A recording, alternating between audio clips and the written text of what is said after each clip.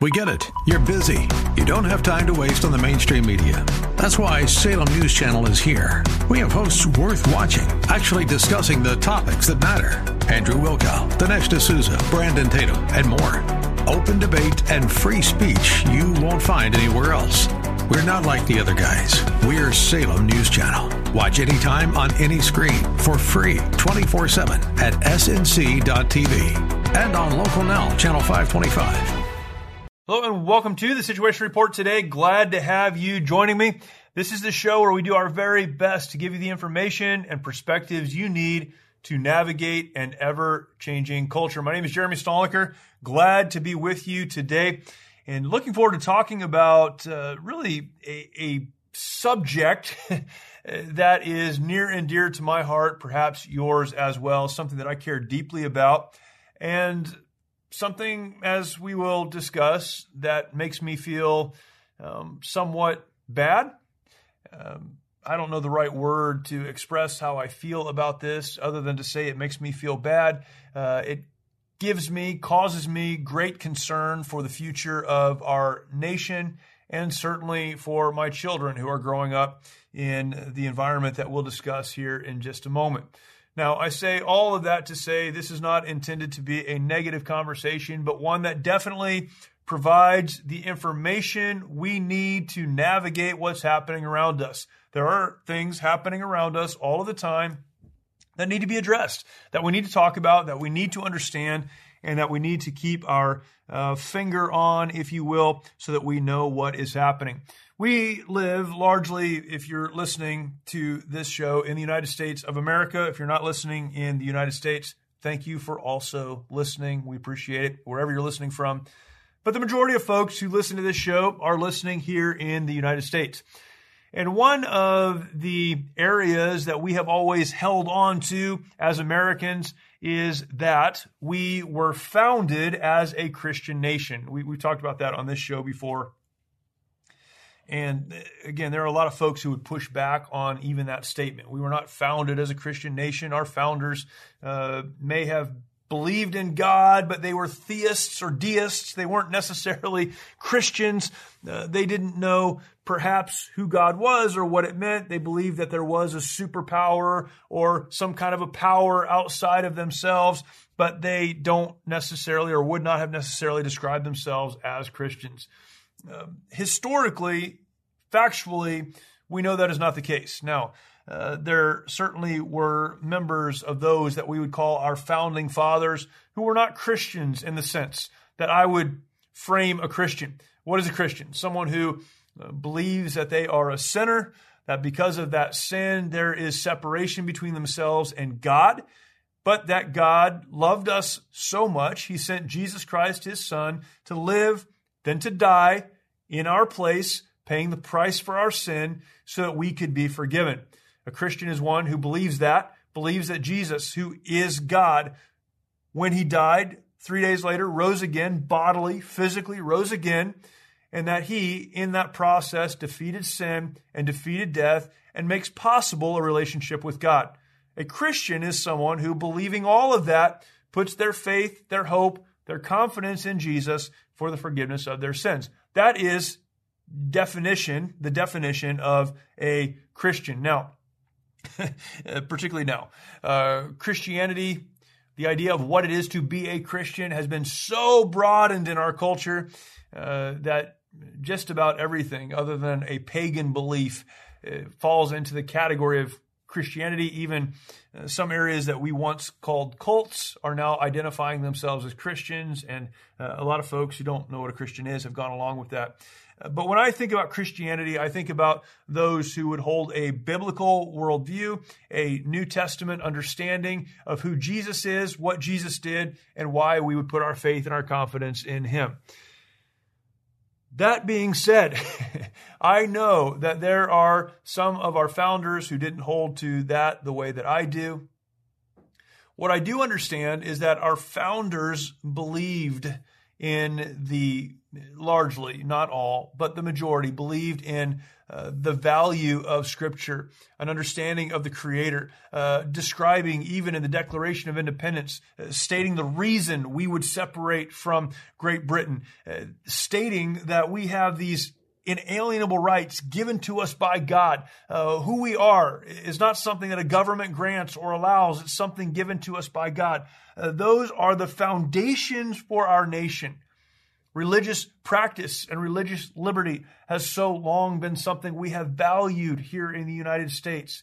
The fact that most Americans at one time have identified as Christians, that it was not uncommon for stores and other businesses to be closed on Sundays so that those in the population could worship. This is something that for so many generations was a part of American life. I don't need to convince you, I'm sure, that much of that has changed. I have two articles in front of me that I want to share with you in part today. One talks about this shift, what the article talks about, what the study talks about, from those who were once religiously affiliated who are now religiously unaffiliated.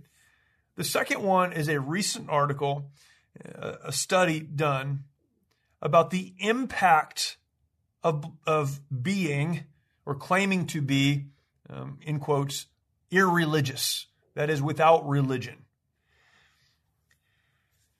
Something that we talk about a lot, but I don't think we practically understand it well, is that our belief system, whatever that is, has real-world consequences in our lives.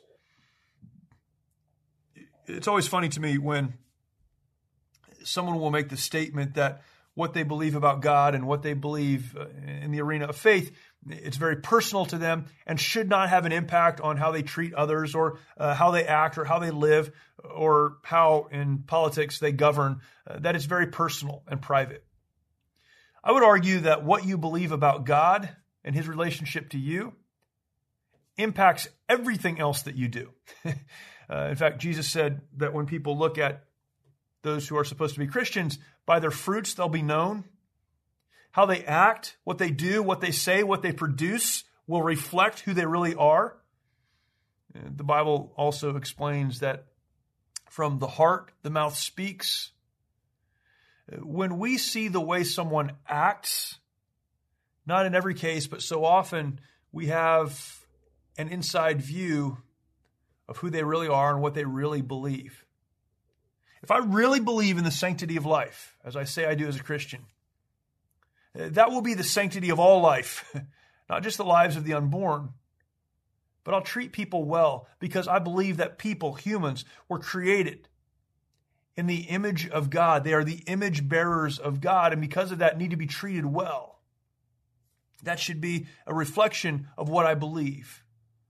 If I say I believe that God is and that God has a plan for my life and that God created me and that God created everyone, and yet I am unkind, I am hurtful, I don't value life, then it is fair to ask if I really believe what I say I believe. What we believe will have a very clear connection to how we act, what we do, what we don't do, the decisions that we make, how we govern, how we interact with the people in our lives. You cannot separate the two. When you say you believe something, hopefully that's true. But what you say doesn't always reflect what you believe. What you do most often does, however, reflect what you believe. So, we get to this first study. This is a year old. It is on the Pew Research Center website. The article is titled this: about 3 in 10 U.S. adults are now religiously unaffiliated. 3 in 10 U.S. adults are now religiously unaffiliated. This is a study that was done in 2022, reflecting on 2021. Self-identified Christians make up 63% of U.S. population in 2021, down from 75% a decade ago. So in 10 years, from 63% to 75%. Flip that from 75% down to 63% in 10 years, this decline. And again, I don't think I'd have to convince anyone that there's been a decline. Let me read some of what this article says.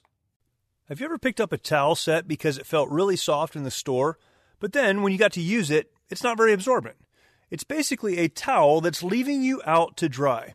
That's why MyPillow has developed the MyPillow towels. Towels that work. I know, it's mind-blowing. Towels that actually dry you. Their 6-piece towel set includes 2 bath towels, 2 hand towels, and 2 washcloths. They come in a variety of colors, and right now you can receive a 6-piece set for only $39.98 with promo code SITREP. Go to MyPillow.com right now and click on the radio listener special. MyPillow products all come with a 10-year warranty and their 60-day money-back guarantee. To receive this amazing offer on the 6-piece set of MyPillow towels, just go to MyPillow.com, click on the radio listener special, and enter promo code SITREP or call 800-870-0283. That's MyPillow.com, promo code SITREP. The secularizing shifts evident in American society so far in the 21st century show no signs of slowing. The latest Pew Research Center survey of the religious composition of the United States finds the religiously unaffiliated share of the public is 6 percentage points higher than it was 5 years ago and 10 points higher than a decade ago. Christians continue to make up a majority of the U.S. populace, but their share of the adult population is 12 points lower in 2021 than it was in 2011. In addition, the share of U.S. adults who say they pray on a daily basis has been trending downward, as has the share who say religion is very important in their lives. I'm going to pause there. We'll continue reading this study. But this goes to what I was saying just a moment ago.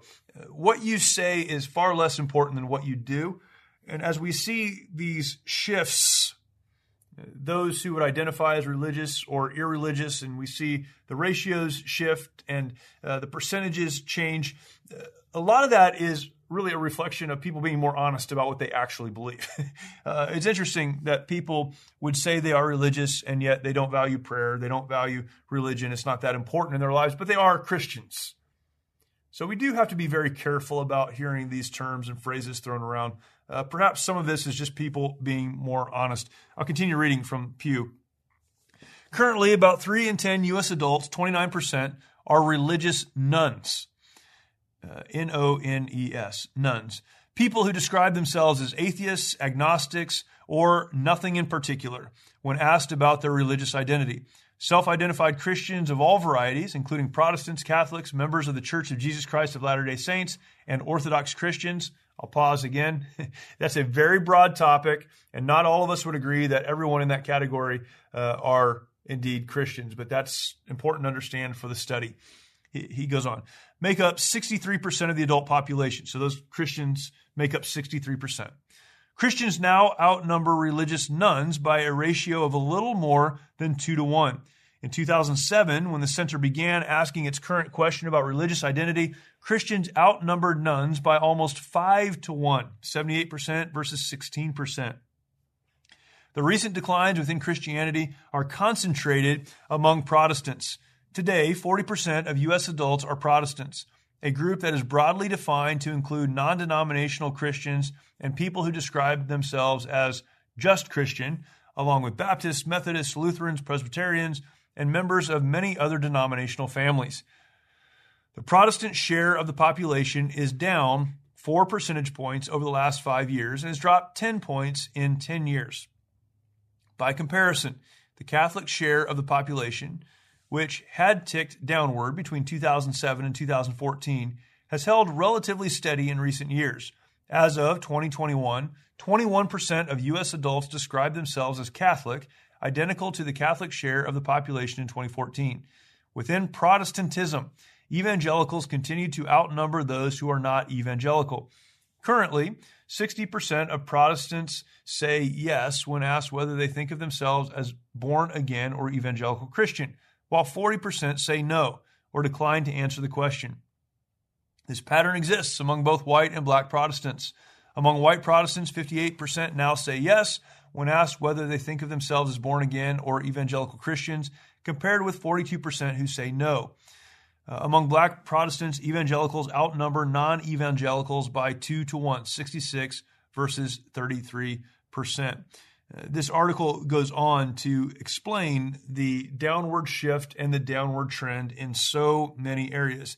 You break down any area related to religion, religious belief, religious practice, the United States, every single area is in decline. From being religious, identifying as Christian, to not so much. A lot of people who aren't sure may call themselves agnostic, so not Christian, but certainly not atheist, not having fully rejected the idea or the notion of God. But where we once stood as a nation, where we once held to these, what we call Judeo-Christian principles, these principles found in the Christian faith, found from Scripture, these principles that we all generally agreed upon, those no longer are guiding our public discussion.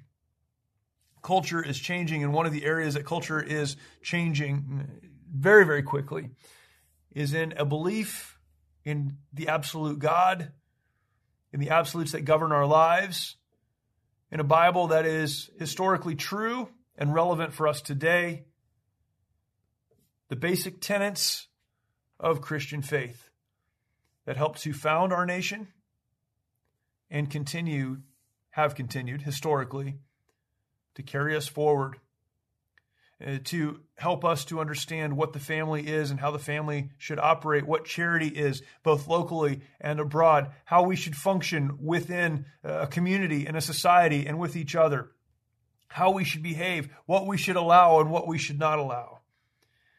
I think currently we can see the great shift in religious identification and belief, even in the discussions that we're having around the world and in our country regarding gender. Where does an identity of gender come from? If we weren't created, then it doesn't matter. We can self-determine. We have these conversations and we wonder, where has it come from? And yet we see the lines of increase in conversations about topics we once would have stayed away from, directly connecting to a decrease in a belief in the absolutes of religion and Christianity. I say all of that to get me to another article.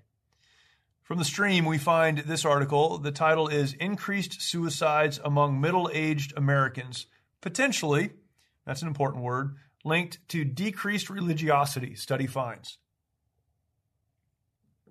This is an article from January this month, just a couple of days ago. Fascinating. Let me begin just by reading it, and then we'll draw some conclusions. This is written by Kate Anderson, again on the Stream. A recent working paper published by several university professors found a potential link between declining religiosity and suicide trends in the 90s. Now, remember, we hear these dates. All of these studies have to go back several years in order to have the data necessary to draw conclusions. What would be done then with a study like this is that data would be extrapolated and we could predict how things will continue, all things being the same or getting worse or getting better. The study, titled Opiates of the Masses, in quotes with a question mark, Deaths of Despair and the Decline of American Religion, focused on the uptick in suicides during the 90s and pointed out a possible correlation between the rising in deaths of despair and a marked decline in religiosity. The paper was published earlier this month and noted that the trend seemed to be most apparent in white, middle-aged males.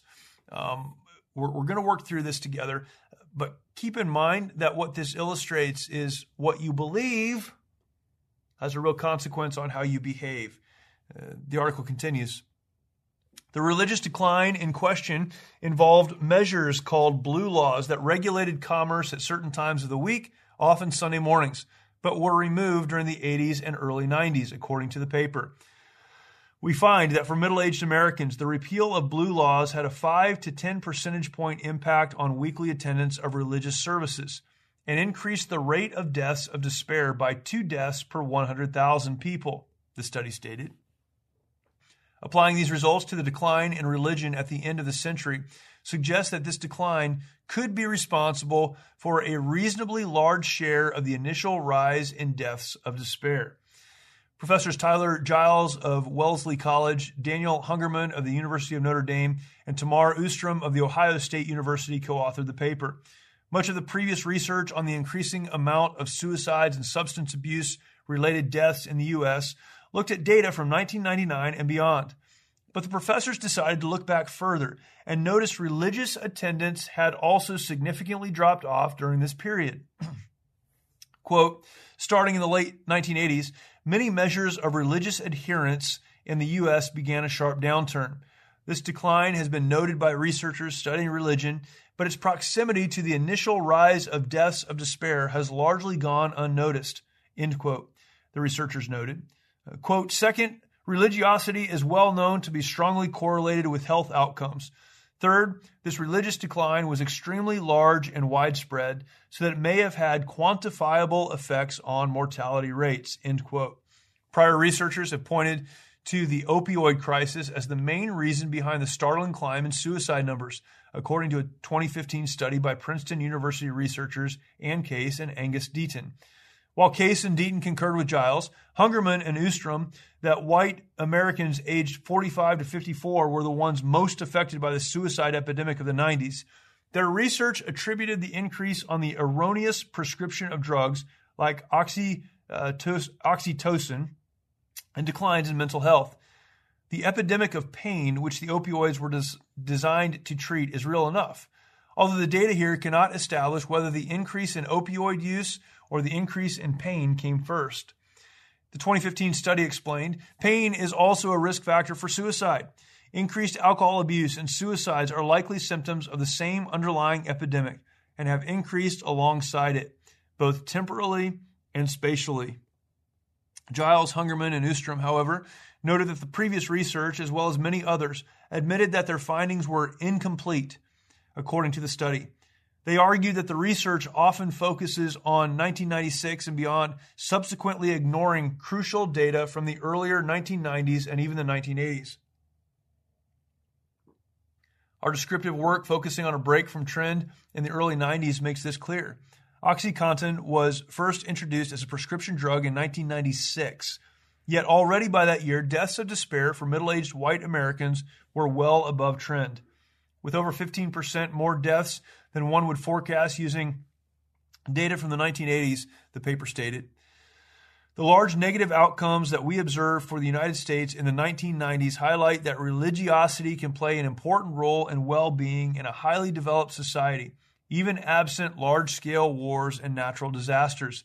The researchers pointed out that data had shown states with large declines in religiosity also saw a sharp increase in suicides and substance abuse-related deaths, while states that maintained or increased religious adherence did not see such spikes in self-harm, according to the study. In conclusion, the paper emphasized the need for more research regarding the cultural and religious influence on the mental and physical health of Americans. Using shocks based on the repeal of blue laws, we then demonstrate that negative shocks to religious practice had relatively large impacts on deaths from poisoning, suicides, and liver cirrhosis for middle-aged Americans in the late 20th century, the researchers said. These results underscore the importance of cultural institutions such as religious establishments in promoting well-being. Man, what a great article. This was on the stream. Originally, it was found on the Daily Caller News Foundation, written by Kate Anderson. Great article. And I mean, there's so much here. It's relatively short, but connected to what we understand about the religious decline in the United States, I think we can draw some real conclusions. It is interesting to me as I read this article and look at the data that was used, that the initial conclusion had nothing to do with the decline in, again, what is called here religiosity or religious belief or faith in God or Christianity, or even laws that governed behavior on Sundays and at other times that religious practice would happen. But that the initial conclusion was drugs had the biggest impact on suicide deaths. Now, certainly, and we see this even now, they're looking at data from the 90s We see this now. The opioid epidemic we talk about often, the number one killer of a large demographic of folks who die in the United States every year. This is terrible, of course. But if we look to the wrong place and try to fix the wrong symptom, we're never going to address the actual issue. We have to think clearly and understand clearly if we're going to make good decisions, particularly even for legislatures and others who are making decisions and writing laws and voting on laws that would govern some of our behavior and access to substances. Is it the drugs that are causing the lack of religious belief and religious practice that are leading then to suicide deaths?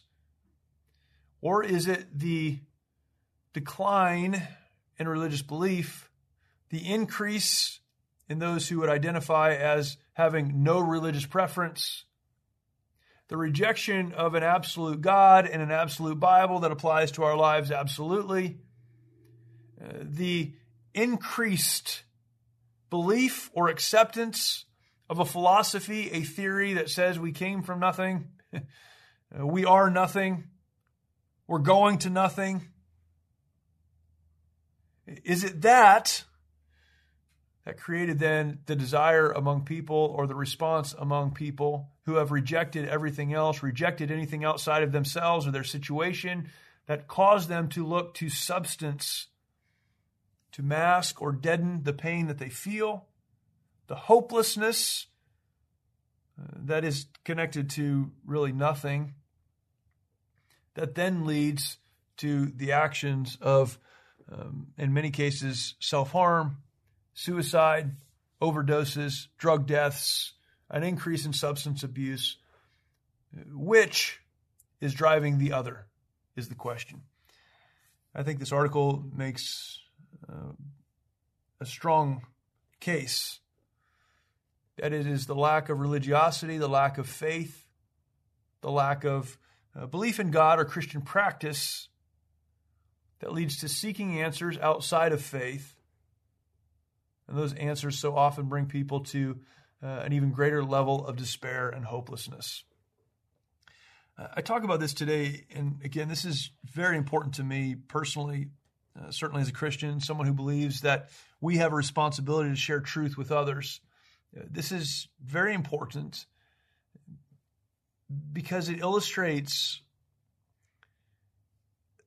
that faith and religious practice, and I use that very, very broadly. I struggle to use it as broadly as I do. I believe that religion and even faith can be very empty if it is not about having a relationship with God through Christ. But the data would support that even simply believing in God and believing that God exists and that God created and that God has a plan for my life, even if I don't understand who Jesus is or why it's important to have a relationship with him, just having an understanding that there is a God outside of my situation, a God that's bigger than me, bigger than my circumstance, bigger than what's happening in the world, that gives hope. And that in religious practice is found hope and found direction and found peace and chaos. And that then negates the need, in many cases, to, quote, self-medicate. This is important because as we continue to see a decline in faith and a decline in religious belief in the United States, we cannot watch that decline and accept what we are being told about religion, specifically that it is entirely personal and has no impact on the way that anyone lives. The conclusion I draw from these two articles, both based on research, statistics, data, is that if we as Christians don't do a better job of communicating to others why it is that they need to believe in God and practice faith and religion, if we allow this continued slide away from the absolutes of God and Scripture, if we relegate relegate religious belief and religious practice to something so personal that it has no impact on anyone around me, on the way I behave, on the things I do and say and think. If we allow that to take place, we have to do so realizing, understanding that there will be deep personal, family, cultural, societal implications. You cannot reject God and go on with your life as normal. Find hope and direction, joy in living. You cannot divorce the absolutes of a creator from your personal philosophy, ideology, and manner of life, and not eventually run into the emptiness, the abyss of having no created purpose. I do believe that there are people who practice religion in a manipulative, overbearing, harmful, hurtful way. I'm not talking about that. What I'm specifically speaking of is that as we decline culturally in our understanding of God, we will increase culturally in actions and activities driven by hopelessness and despair. And to this, we must be warned and do everything we can to prevent that slow, gradual decline. I'll conclude with this. As I think about this, I then have to step back and ask the question, well, what can I do about it? That's a good question to ask. Perhaps we can drive policy, elect officials who will make good policy. Maybe we can do that. But specifically what we can do, I think, at least for me, falls into two specific actions. One, I can be consistent in my practice of faith.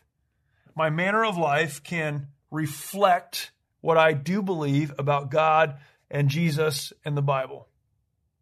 Because as I live a life that reflects what I truly believe about who God is and how He has created me and everything in the world, and that He has created me with purpose and direction, that Christ died in my place to pay the price for my sin, and in that I can have freedom. That I have a home not only on this earth, but eternally because of that spiritual freedom. When I live out my life in a way that reflects that belief, a hopeless world around me must take note. They don't have to accept it, but they have to see, they must see that there's something different. That's number one. I need to live consistent with what I believe. Number two, I need to teach my kids to do the same. I don't have the statistic in front of me, but we know that something like 70% of young people who get to the age, having grown up in a Christian home, a home that puts a value on going to church, something like 70% of those kids, when they get to the age where they can make their own decisions, will walk away from church. Now, many will come back later on in their lives, but in their late teens and early 20s, many, many young people who grow up in Christian homes will walk away from the faith. Why is that? A lot of reasons. One of the big reasons is because parents are inconsistent in their own faith walk, and because they don't teach their children how to live. This, to me, the article from Pew Research is frightening, somewhat discouraging. Reading the article that I just read to you, increased suicides among middle-aged Americans linked to decreased religiosity, that frightens me. But it also stirs in me a desire to do something about it. And what can I do? Live consistent, teach consistent, encourage those who are doing right, and encourage you to do the same. I hope that's helped you today. Again, that was not intended to be negative at all, but something we need to understand. realize that your faith practice, it is personal. It's personal. But it's not personal in that it doesn't affect the way you live or the things you say or the things you do. It should impact everything because it's what you believe. Take heart, take hope, be encouraged, and let's do our best to encourage a generation that's coming up behind us and looking for answers. If you have the answers, because they're found in God's word to us, then share those and encourage others along the way. I do appreciate you listening. Again, if you have not yet subscribed to the podcast, please do that. Do it right now. You can subscribe. That would be fantastic. Share this podcast out then with others. You share the content out with others. That'd be fantastic. Also, go to YouTube. You can find our channel. Go to YouTube, then search for The Situation Report. You'll find us there, and that would be fantastic as well. Subscribe, hit the notification bell, leave us a comment, share that content out with others, and that would be fantastic. Thank you so much for watching and or listening. I look forward to talking to you next time.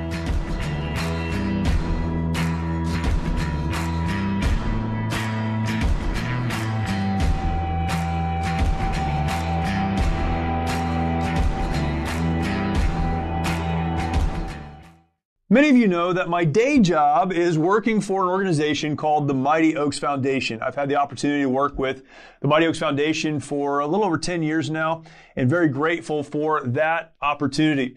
I served in the United States Marine Corps and left in 2003. When I came back from Iraq and got out of the Marine Corps, I transitioned and had some of the same struggles that many of our veterans today have. That transition time can be very, very difficult.